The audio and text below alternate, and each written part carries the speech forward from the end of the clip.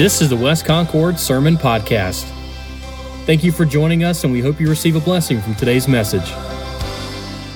And hello everyone, welcome to worship with West Concord. So glad you could join us today. We're going to continue our series entitled Inside Out as we discover discipleship as God intended. And we're going to look this morning as we examine this issue at the anatomy of a discipling church. Last week we talked about how a church grows, and we do grow from the inside out because frankly we are the church, the believers that congregate, that gather. We are the church, and we're going to look in Ephesians chapter 4 this morning, and we're going to see some more about the growth of the church. We're going to look at the anatomy of a discipling church. Now let's define that term discipling. What does it mean to be a disciple or to disciple someone? In the book, The Trellis and the Vine, we have a wonderful definition, and I recommend that book for anybody, if you're another church or anybody who's interested in discipleship, to get The Trellis and the Vine by Marshall and Payne. But they have this wonderful definition here. It says, to be a disciple is to be called to make new disciples. Sounds simple.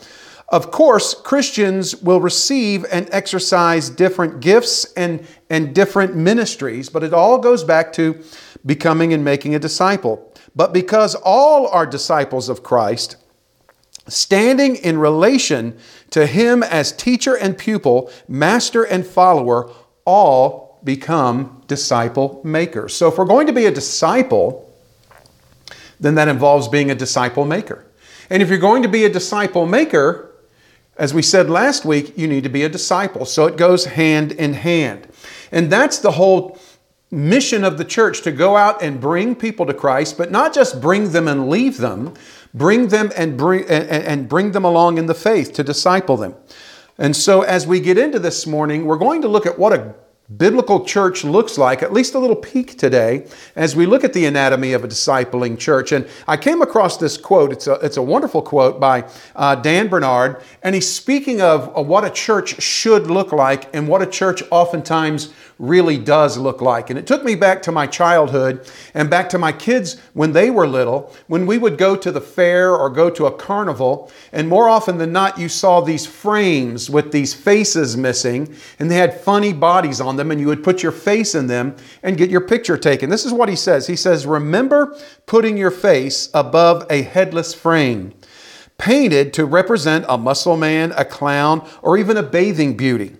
Many of us have had our pictures taken this way, and it goes on to say, and the photos are humorous because the head doesn't fit the body. You know, that's the idea. It's supposed to look silly. It's supposed to look funny. If we could picture Christ as the head of our local body of believers, would the world laugh at the misfit? Would the world laugh and see that it doesn't fit together? It's a misfit. Or would they stand in awe of a human body so closely related to its divine head? In other words, Jesus Christ is the head of the church. The church is the body of Christ. And are we a misfit? Do we look somehow malformed? Are we living and performing in conjunction and obedience with our head, who is Jesus Christ? In other words, does the body fit the head? And that's the whole understanding of this quote. And that's what we're looking to see as we examine this scripture. Are we being the kind of church that Jesus wants us to be? And when people see us, do they see the body of Christ? Can they say, well, that is His church. He is their head. Or oftentimes do we provide a bad picture, negative picture? You know, more often than not lately, the church doesn't look like its founder, its head, its Lord. So as we get into this morning, we're going to look in Ephesians chapter 4. So turn your Bibles there. And as we travel there this morning, we'll bow together in a word of prayer. Heavenly Father, we thank you, Lord, for the privilege of being in your church and being your church through the blood of Jesus Christ, His death, burial, and His resurrection. Father, your church, the called out assembly of faithful followers, exists to bring you honor and glory through serving and doing the things that your Son has asked us to do, to be on mission for Him, to go into all the world and preach the gospel, to see people get saved, and then to see those saved people draw closer to Him through discipleship and to become disciples. And so, Lord, help us to be that kind of disciple. Help us to sit at His feet and to learn from your Son. And then, Lord, help us to reach out one-on-one or in small groups to bring others to a closer and better relationship with Him. Lord, as we examine your word, bless us, we pray, in Jesus' name. Amen. So as we go to Ephesians chapter 4, we're going to begin in verse 11. And then the first few chapters of this passage, Jesus is sort of giving the understanding of what the church was to be as Christ is represented as leaving the earth after He was crucified, buried, and risen again. 40 days later, Jesus ascends into heaven. And as He ascends, He leaves the Spirit of God. He leaves His Holy Spirit. And along with that, He leaves spiritual gifts and spiritual giftedness. And we know that from Ephesians chapter 1, all the way in the first chapter, we see in verse 13 that He does seal His church and His people, the believers, you and I, with His Spirit. And in so doing, He also provides spiritual gifts. These gifts are spiritual abilities to serve in unique and various places within and as His church. And so He's going to talk about what the church should look like and what God wants the church to be. And we're going to see three aspects of the anatomy of a discipling church. We're going to look at the people of this church, because we are the church. You know, the word church, ecclesia, which means called out assembly. We are the church. The church is not a building. The church is not an organization. The church is an organism made up of believers in Jesus Christ. So we're going to look at the people that make up the church in three different ways. And first, we're going to see that we who are in the church are a gifted people. We are a gifted people. Look what he says in verse 11 after he's established who and what the church is and how it is gifted. Then he says in verse 11, he says, and He, Christ Himself, gave some to be apostles. An apostle was somebody sent with a commission. Some prophets, some evangelists, and some pastors and teachers, for the equipping of the saints, for the work of the ministry, and for the edifying of the body of Christ. So he's talking about the church being filled with gifted people. And more so than that, the nature of this giftedness here in this particular passage is interesting. Because if you go to Romans chapter 12, it gives a list of different spiritual gifts or God-given abilities for service. The same can be said for 1 Corinthians chapter 12, as Paul even further delineates several different types of spiritual gifts given for his service in order to help the church to serve properly.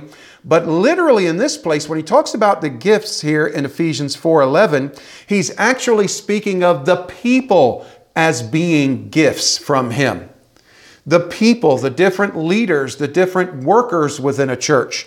He not only speaks of the gifts given, but these gifted people. He says He gave Himself some to be apostles, and there were only 12 apostles that have ever existed in the church. And these apostles, the word apostle means sent with a commission.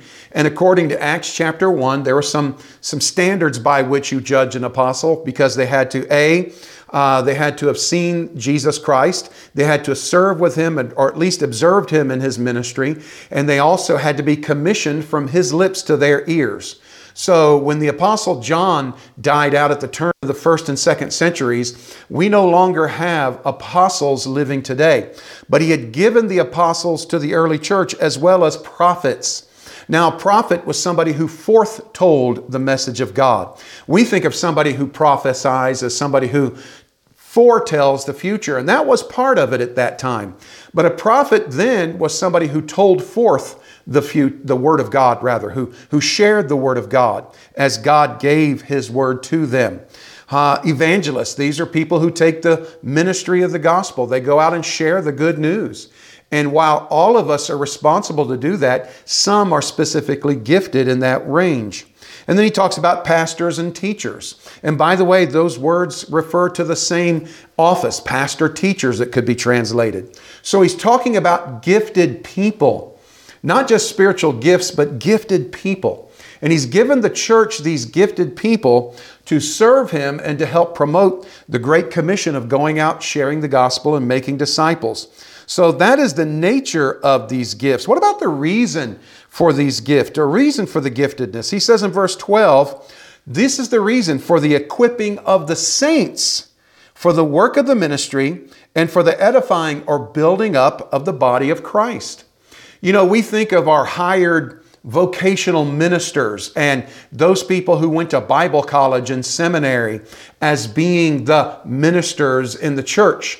But the reality is, our job as leaders and ministers is to help you do the work of the ministry. It's not just my job to go out and lead people to Christ. It's not just Aaron's job to teach the students. It's not just Richard's job to go out and work within the structure of ministry. Our job as ministers, our job as pastors and teachers, prophets and evangelists, our job is to equip you, the saints, for the work of the ministry. In other words, you're not to sit back in your pew with your arms folded and just soak up the spirituality. Your job as a believer in Jesus Christ, as a member of His universal church through faith in Him, and yes, as a member of the local church here at West Concord or wherever church you go, your job is to do the work of the ministry. Your job is to literally go out and be the evangelists, be the ones who take the good news, and also to disciple those new believers.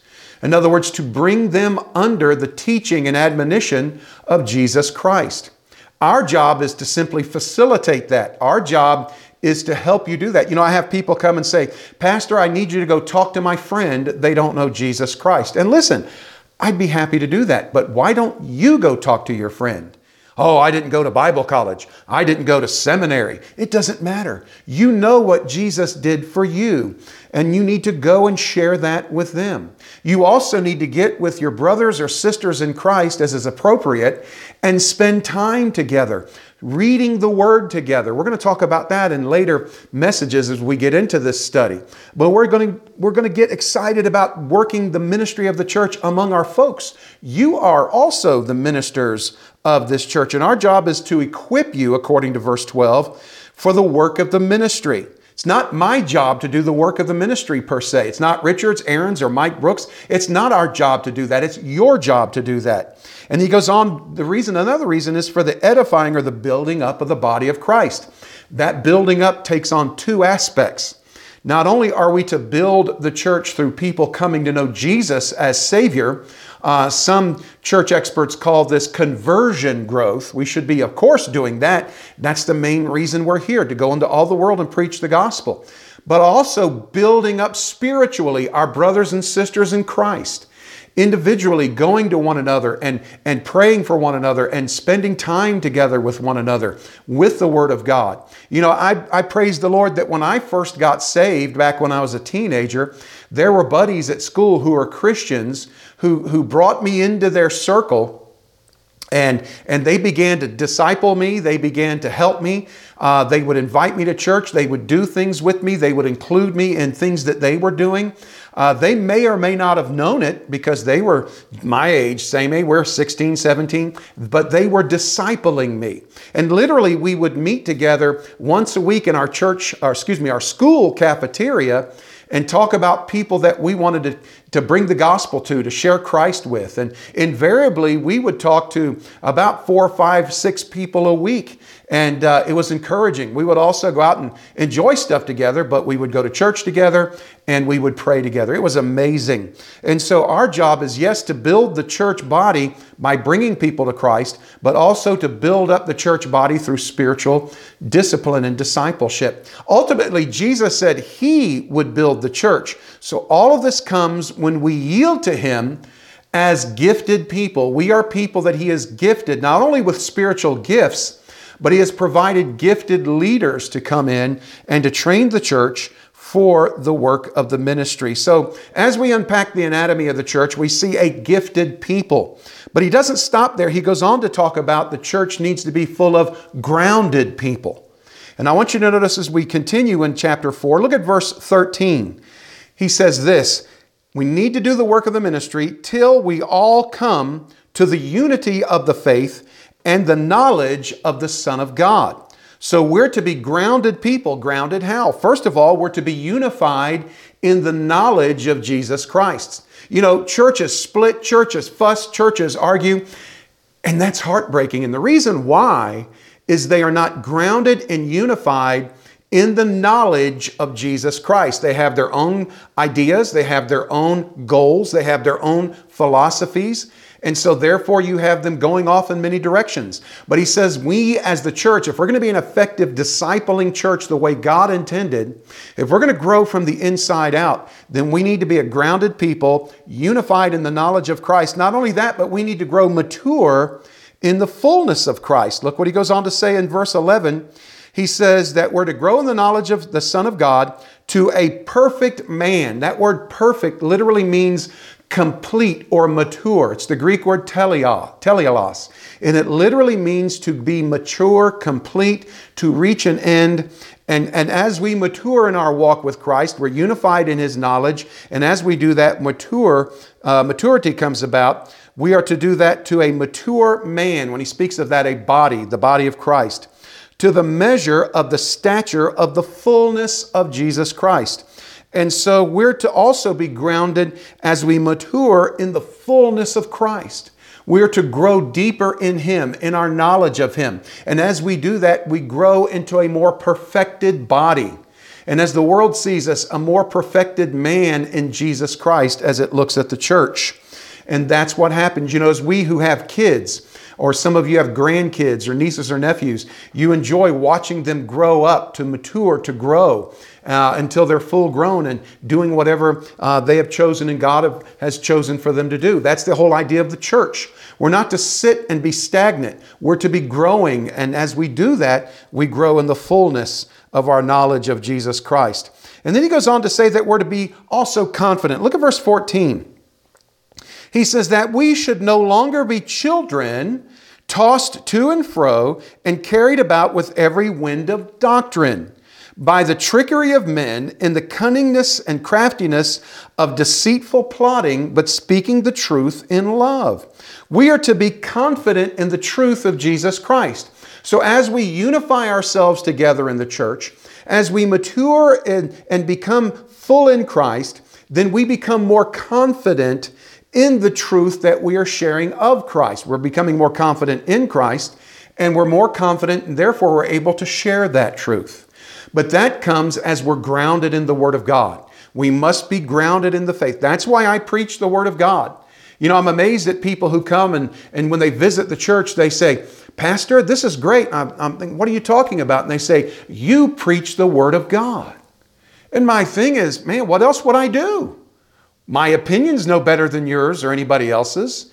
Anybody who quotes for a sermon or chooses to preach their own ideas and thoughts, that's just a motivational speaker. Anybody can be a motivational speaker. We are to preach the Word of God. We're to be confident in the Word of God. So we're to be a gifted people, and we're to enjoy the gifted people because they're helping us to do the ministry and build the body of Christ. And that comes as we are grounded as a grounded people in the Word of God, unified in the knowledge of Christ, mature in the fullness of Christ, and confident in the truth of Christ. And then that brings us to the last aspect of this anatomy of a discipling church. We're to be a growing people. See, because listen, if you're going to have those spiritual gifts and giftedness, and if you're going to be grounded, then the byproduct of that is growth. And we talked about that growth last week. Again, it comes from the inside out. As we develop our need for God, we receive the grace of God, then we become the truth tellers for God. And so we become a growing people. Look what he goes on to say as we continue. Down in verse 15 of Ephesians 4. He says, but speaking the truth in love, pick that up from the last point, that we may grow up into all things unto Him who is the head, which is Christ. Jesus Christ. We said the church throughout Scripture, throughout the New Testament anyway, is represented by the metaphor of a body. As a matter of fact, we're going to quote from 1 Corinthians a little bit later on, but 1 Corinthians 12 really lays that aspect out. We are the body of Christ. We are His hands. We are His feet. We are His mouthpiece. But He is the head. And so as we think about growing and as a growing people, we are to be obedient to and listen to the orders coming from the head, which is Christ. And Jesus Christ is the head of the growing body of Christ. And so until we recognize Him as our head, we won't be growing as well as we should. You know, the pastor, I'm not the head of our church. The deacon body, they are not the heads of our church. If your church has elders, they're the leaders, but they're not the head of the church. Jesus Christ alone is the head of the church, the head of the body. So as we continue on, a growing people also speaks of the health of the growing body of Jesus Christ. He goes on to say in verse 16, from whom, the head of the body, the whole body, now look at this, joined and knit together by what every joint supplies according to the effective working by which every part does its share. In other words, as the body of Christ, we have a diverse group of people who have been gifted and are talented in different ways and bring something wonderful to the body. In other words, all of us have been given spiritual gifts and giftedness, and some of us are the hands of the church. We do the physical work of the church. There are other people who are the feet of the church. They go out and share the gospel and go out and bring people to Jesus. There are some who are the ears of the church. They're the mouths of the church. Just like every part of your body provides a service to the whole body, so also when he talks about we're joined and knit together by what every joint supplies, in other words, the whole body, your body works together. You know, can you imagine if you had broken your right hand and you were right-handed? You'd be struggling. I remember in a car accident many years ago, I broke my right hand. I'm right-handed. I write with my right hand and I do everything. I eat with my right hand, and they put a big old cast on me. I couldn't button my button. I couldn't tie a necktie. I couldn't sign my name or write. It was just a pain in the neck. Not too long after that, my wife broke her foot. Matter of fact, she broke her foot 3 times in a year and a half. It was difficult for her to get around on that one foot. She either had to wear a cast, or she had to wear a boot, or she had to get on one of those knee walkers and buzz around. Didn't slow her up too much, but it slowed her up enough to be a pain in the neck. And what about a pain in the neck? Have you ever had one of those? I mean, you might not think much about it, but I know people who have issues with their neck. They have a hard time turning. It hurts their entire body. What I'm saying is, when a portion of your body is not working or in pain or struggling, the whole body suffers because of that. And so as we grow, as we are a growing people, the health of the body is important.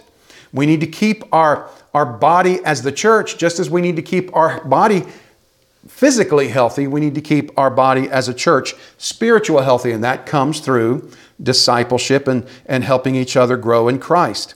So the head of the body is Christ. The health of the body is every part of the body, every joint doing what God has called it to do.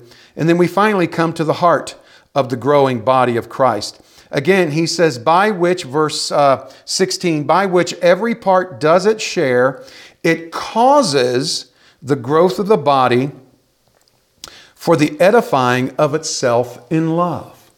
You know, when we're unified in the truth of Christ, when we're all working together for the health of the body, then we all share in that same love of Jesus Christ. We not only enjoy the love of Christ as we grow in Him, but we're able to share the love of Christ with one another. And that's what discipleship is all about. Loving each other enough to bring each other along. If we see somebody stumble in the church, pick them up. If we see somebody hurting, go alongside of them. If somebody is celebrating, then celebrate with them. So we experience the love of God from the head, who is Jesus. We experience love when we work on the health of the body, but also we can share the love of Christ as the body of Christ to the world at large, as we seek to bring people to Christ. So as we look at the anatomy of a discipling church, it's made up of people. It's made up of a gifted people who have been gifted by God, and people who are gifts to us, namely leaders and servants who come in the church, so that we might grow the body, so that the church is equipped and enabled to help work in the building of the body. And that is our job as gifted people. But we also need to be a grounding people. We need to be grounded in the Word of God. That's what keeps us together. We're unified, and we become unified in the knowledge of Jesus Christ. Not only that, but we grow in Him as we mature into the fullness of Christ. We're to be Christ-like. And then that helps us to be confident in the truth in Christ. Not only does that bring us spiritual confidence as we walk with Him, but also as we share the gospel outside these walls, we are confident as well. And we're to be a growing people, growing spiritually. We are to be growing because we're a body. Just as I enjoyed watching my children grow up, and if something was wrong, if something wasn't growing right, that was a pathology. We had to go get checked by the doctor. And the head of our body is Jesus. We take our orders from Him. We take our direction from Him. Where the head says go, we go. What the head says do, we do. And we need to take care of the health of the body. That's where that discipleship comes in strongest. We work with one another. We support with one another. We bring one another along, because the heart of the body of Christ is the love of Jesus. That's what motivates us. That's what keeps us beating. That's what keeps us going. So I'd like to leave you a passage here today as we finish up. Again, I told you we'd be quoting from 1 Corinthians chapter 12. And here Paul talks about the body of Christ. And let me encourage you, on your own, get your Bible out and read through 1 Corinthians chapter 12, because he does a wonderful job in laying out what it means to be the healthy body of Jesus Christ. But as he's doing it, he says in verses 25 and 26, he says there should be no schism in the body. Can you imagine your own body if there was a schism or division in your own body? Imagine if your right hand and your left hand didn't get along. Can you imagine that? I mean, I know that sounds silly, but that's kind of what he's talking about. It is silly. Or could you imagine if your body wanted to go down the hallway and your left foot didn't want to go? Your left foot was just saying, look, you do your thing and I'm going to do my thing. Can you imagine dragging lefty along as you tried to get around in your day? Or how about if your right eye decided not to work that day?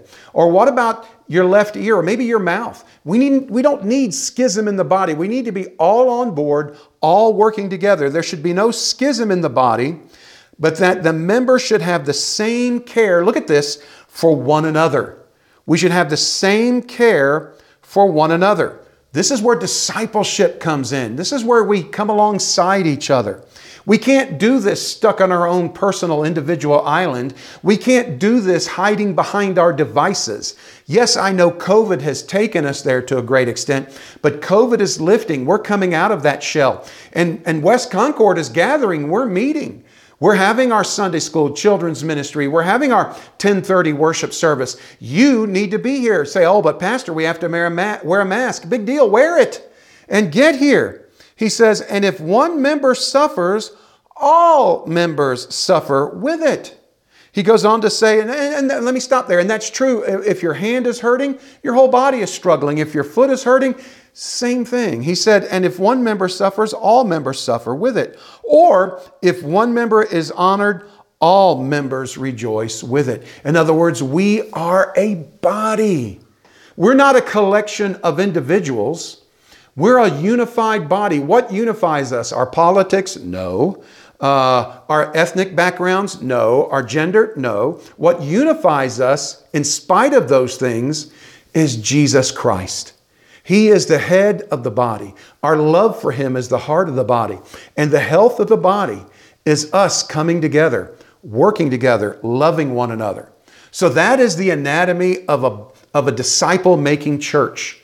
That is the anatomy, a gifted people, gifted to do God's service. How tragic is it for some people to sit in their pew, hands folded, sucking up the joy, and not utilizing the gifts that God has given them for service? We need you on board. So we're a gifted people. We need to be a grounded people. We need to be grounded in the Word of God, unified in our knowledge of Christ, maturing to the fullness of Christ. And also we need to be just excited about the love of Christ. And that calls us to that health that we need to experience. We need to be a healthy body. Jesus is our head, our body working together and enjoying the love of Christ and spreading the love of Christ. So that's what we're going for here at West Concord. As we move ahead, as we move forward, we want the body here at West Concord, or maybe at your church too. I hope this is going on at your church if you're not part of ours. But at West Concord, we want the body of Christ to match the head that is Christ. Otherwise, we will be a silly, deformed, laughable, misfit type of thing that's only good for fun, good for derision, and not good for anything else. So that's what we're to be, church. That's what we're to be. We're to be disciples and disciple makers. If you don't know Jesus Christ as your Savior, you need to come to Him by faith. Yes, Jesus loves you. Jesus died for you. He was buried and rose again from the dead. When He died for you, He took all of your sins off of you and upon Himself, and He paid for all of your sins, past, present, and future. And if you'll just come to Him by simple faith, not just believing in Him, but believing on Him, trusting Him as your Savior, casting your whole full hope of heaven upon Him, His death, burial, and resurrection, God will save you. And then you can become a disciple. Then you need to start growing and start going. You are part of the body of Christ, and we need you to make sure the body functions. We'll have a word of prayer, and then we'll finish. Father, we thank you for the time we've had together this afternoon, this morning, tonight, whenever somebody's watching. And Father, I pray in Jesus' name that your church, whether it's West Concord Baptist Church or whatever church represented by those who are watching, I pray that your church would represent and look like you. I pray that when people see the body of Christ, that they see Jesus, they see the head, that the head and body match up, that we might be the discipling body you want us to be, that we might begin to think of others within our congregation, and we might begin to get together and walk with one another, work with one another, celebrate with one another, yes, and Lord, cry with one another. But most importantly, you might take our spiritual gifts and help us to use them to be a grounded people so that, Lord, we might be growing closer to you and closer to one another. Bless us, Lord, as we finish. Bless our day, and we'll thank you in Jesus' name. Amen. Let me remind you that, yes, we're meeting at 10:30 at West Concord. I hope to see you there. Otherwise, thank you for joining us, and we'll see you next time. Bye-bye. For additional sermon resources and to find out who we are, visit us online at westconcordchurch.com. Thanks for listening.